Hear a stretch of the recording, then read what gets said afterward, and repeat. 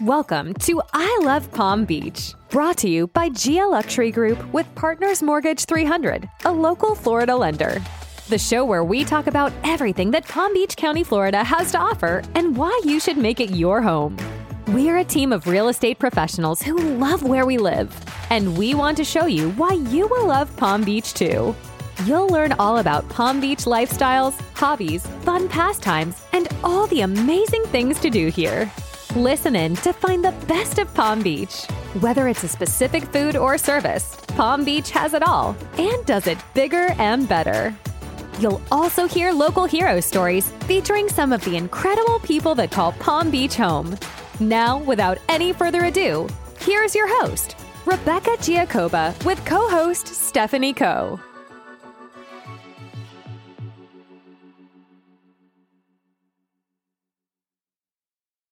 Hi, I'm Rebecca Giacobbe. I'm here with Stephanie Coe and actually Jane Richardson from Friends of Fosters. And we are here on I Love Palm Beach, and we're really happy to have her. We love anything that helps with kids, and we really like to get involved in those projects. So, Stephanie, I'm going to let you lead it from here. All right.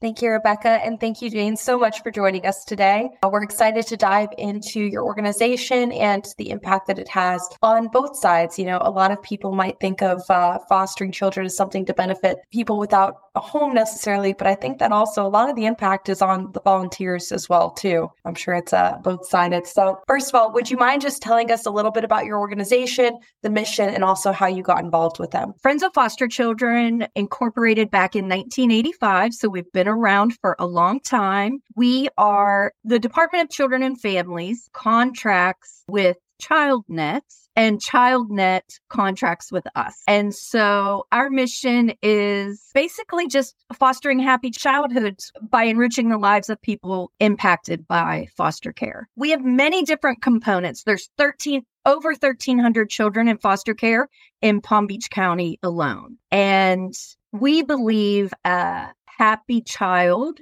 is impacted by a happy household. So we not only support the child, but we support the caregivers as well. So we have a program that is called Kinship, and we have 2 kinship navigators who support a grandma, a aunt, uncle, teacher, anyone that has had a previous relationship with a foster child and takes them in. Those caregivers are not trained. So they are an auntie that gets in a call in the middle of the night saying, will you take your niece or nephew, or will you take more than one? And they make an on-the-spot decision that, yes, they're going to do it. But then they're kind of like, what to expect? So what our navigators do is they reach out within 24 hours of that placement, and then they basically wrap them with services, and they hold their hand throughout the entire process and the length of the case. And the beauty of it is, if the Department of Children and Families decides to close that case with the grandmother or whatever caregiver, we don't ever go away. We continue to support her or whatever kinship until the child turns 18. And sometimes even after that, we are then supporting the child. We also do foster navigators. So what we do there is we have a foster navigator who not only supports the foster parent and has support group and things like that, helps them navigate, maybe works as a liaison between the department if there's something going on. But we also recruit foster parents, and I will kind of deep dive into that in a little bit. I will go back through. We also learned that children do better when they are placed with family. So if a child is removed from mom and dad, and knowing that Palm Beach is very transient, sometimes family isn't located here. But due to embarrassment or whatever they have or pride, they don't say, oh, hey, I have a sister that lives in Pennsylvania. And so we have family finders who actually, as soon as that child is placed in licensed care, they start looking for extended family and people who have connections with those families so that we can ultimately get them placed with family, because children do better when they have familiar people around them. We also do background screening. So we do level 2 backgrounding for all caregivers, all parents, and we also do it for the community if they need. We do a lot for realtors or construction that need a level 2 background. They can call us and come in, and we use the outside folks, sort of like fundraising for us, to go towards our mission. We have a clothing closet that's gently used where caregivers can come in and or children, depending if they're 18 or whenever, they can come in and utilize our clothing closet. We also have emergency bags because a child who is removed normally is removed with just the clothes on their back. And so we create an emergency bag for them that has new clothes, new pajamas, toothpaste, toothbrush, hygiene items, school supplies, school uniforms, shoes, diapers, depending on the age, bottles, that kind of thing, formula. And then we also provide holiday items for the kids, and there being 1,300 children in foster care. We provide 3 presents per child. So if it wasn't for the community, it would cost us roughly $72,000. But we rely heavily on our community and the support, and we have Amazon wish lists, and they click it. It's very easy, 1 click away, and they can send it right to our office, and we set it up where the caregivers come in and shop for the kids. So it's beautiful. It's the entire month of December where they come in and shop. And then we offer school supplies, school uniforms, Thanksgiving baskets, Valentine's Day, you name it. We celebrate the holidays. And I think that's it for our programming. We do offer life skills for those teenagers who just recently aged out of foster care. And that's a 6-month program. And that's helping them get placed into the workforce, or what does that entail? Just everything. You think about it. If you were raised in a group home and you don't have parents that are teaching you things, there's some things they don't know how to do banking. They don't know how to clean a toilet.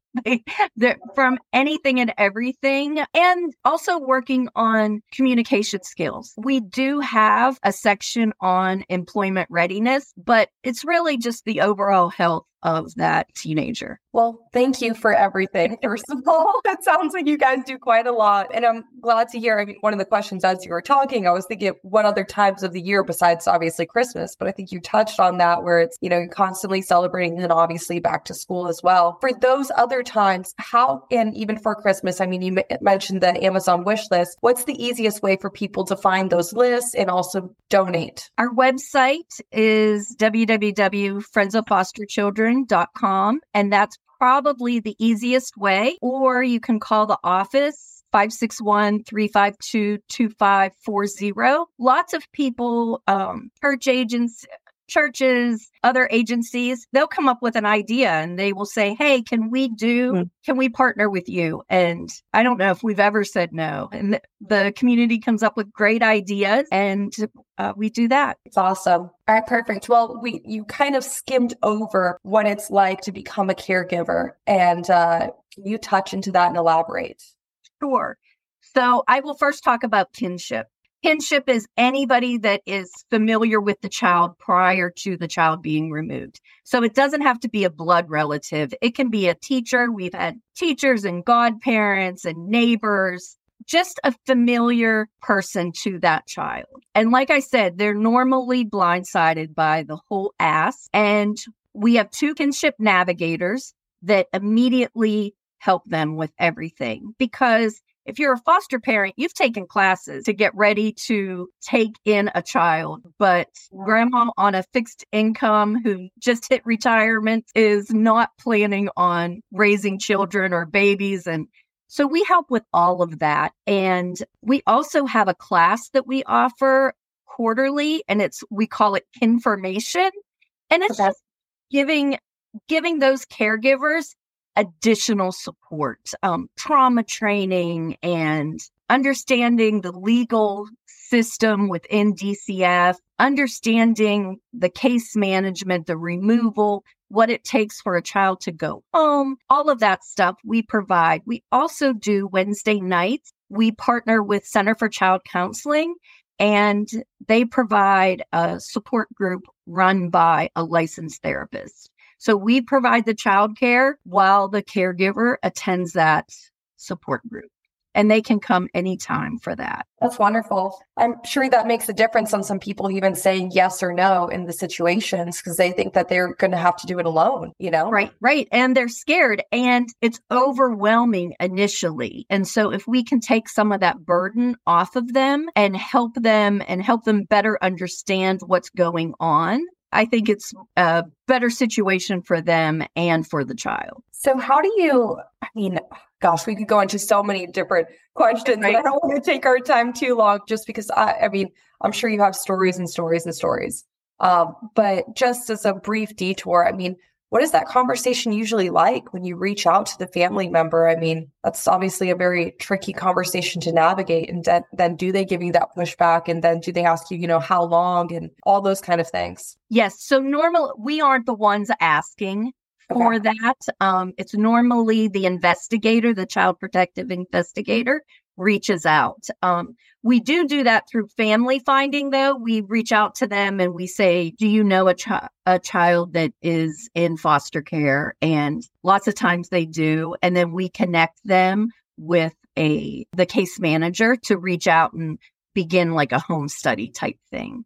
But it's very overwhelming for them because you have all these people calling you and you don't know what's going on and you don't know how long. And lots of times they think, oh, it's just going to be for a couple of days until they get it back together. But normally when DCF becomes involved, we try to have permanency for that child within 9 months. So that's Palm Beach County standard is 9 months. It goes longer than that for sure. But that is our goal, is to have the permanency by 9 months. So, but the caregivers initially are thinking, oh, it's just going to be a little while. And then they will get the parents will get them back. But parents do get the children back at a faster rate historically when they're placed with relatives because they get to see the kids more. They have more support through those caregivers. So we really encourage it. And there's a federal push right now because children do better. Families do better when the kids stay with family. Okay.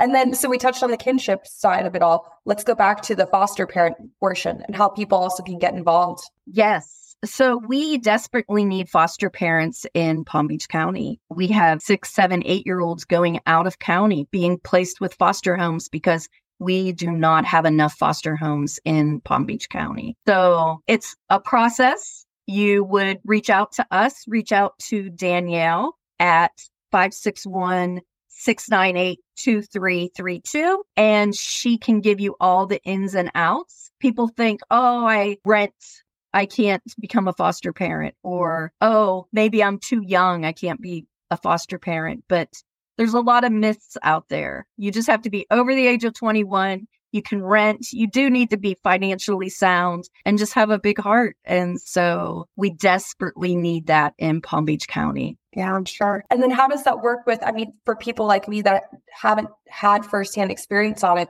being a foster parent, how long of a commitment is that? Is it the same kind of, where you're kind of unsure on it all? Or are you committing to the child until they graduate?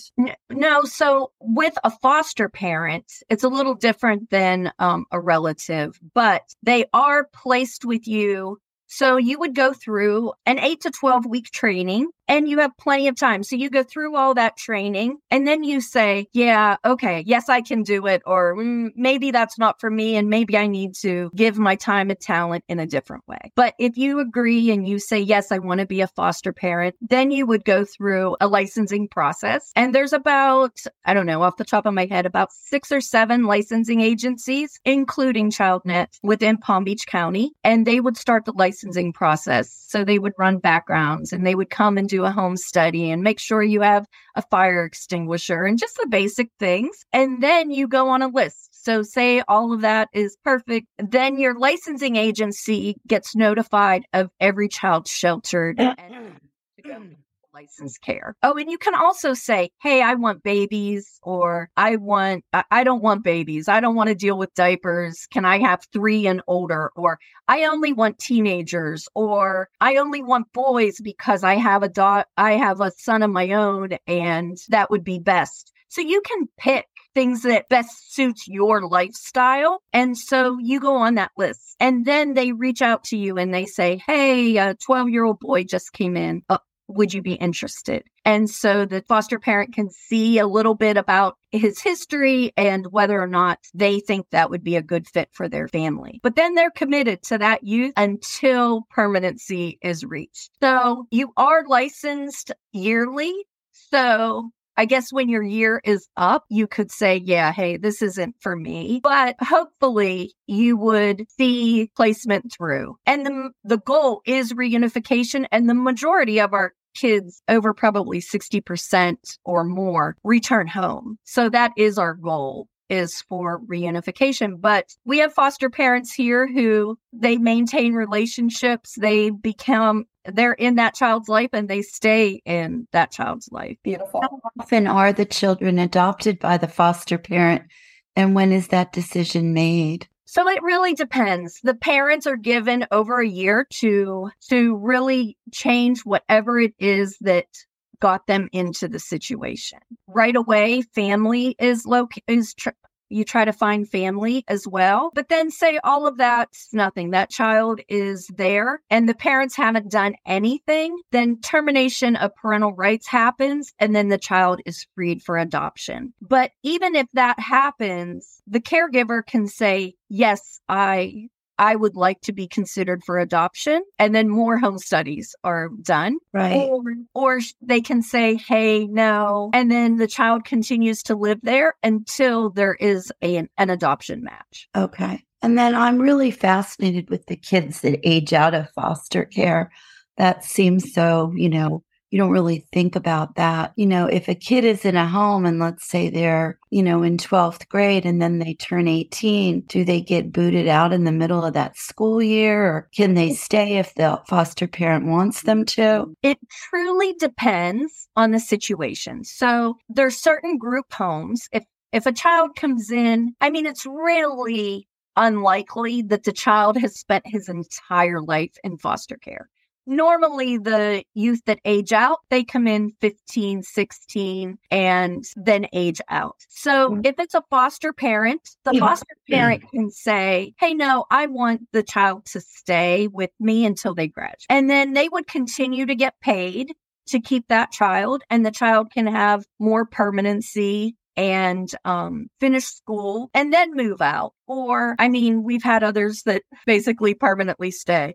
But then, because you have to think about it, if they go away to college, they need somewhere to come home to for Thanksgiving and holidays and things like that. But then there's also, we have some good programs, Vita Nova, Place of Hope. We have a few that where you age out and you go into a program. It's still not mom and dad. It's still not someone, but it is a support, but you're living with a group of youth in the same situation as you. And so they can have support to make sure they're getting up and going to school and working or whatever they need to do. But ChildNet provides support for them and they get allowances and their rent is paid and college is paid. So they do get support ongoing, but it's never the same. And it's always a struggle. Yeah, we've done some work with Place of Hope in the past and visited the cottages. So I didn't know if you guys all kind of worked together or how that really worked. I want to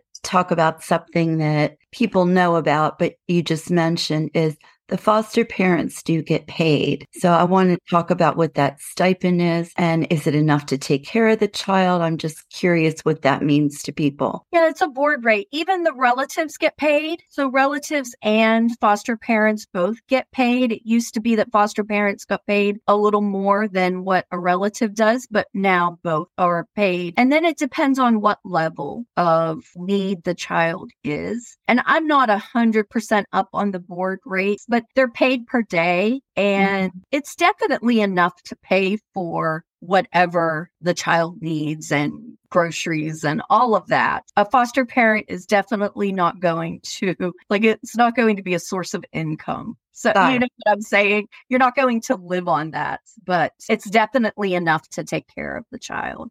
And then ChildNet has stipends for back to school, the caregivers, whether you're in foster or a licensed relative caregiver, you get a stipend to buy back to school clothes and things like that. Awesome. All right. Well, I think we've covered quite a bit. Are there any other upcoming, besides your toy drive and everything else, are there any upcoming events or anything you want to shout out or anything you want to add in before we wrap up on our final question? Sure. I just want to again talk about our holiday and do sort of a holiday push. It's a lot. We're buying for roughly 1,600 kids and 3 presents each, and it's a lot. So we rely heavily on our community, and you can find that on our website, or you can reach out to me at jane@friendsoffosterchildren.com. If any businesses would like to have a toy box or do a collection for us, a lot of holiday parties, we rely on businesses and they will ask everyone coming to the holiday party to do an unwrapped gift, those type of things. So we welcome that. All right, Rebecca, you want to take us out with our final question? Our final question is, why do you love life in Palm Beach County? Oh, the sunshine.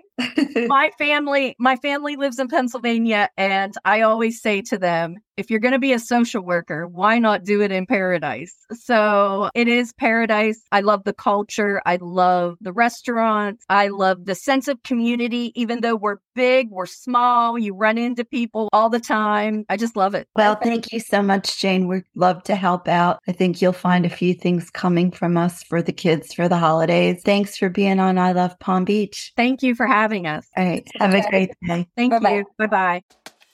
Thanks so much for tuning in to this episode of I Love Palm Beach. Please feel free to share this podcast with anyone who wants to learn more about our beautiful city. If you're looking to explore all that Palm Beach has to offer, visit our website at www.giaelite.com. That's GIAELITE.com. Or give our team a call at 410-320-4868. We'll catch you in the next episode.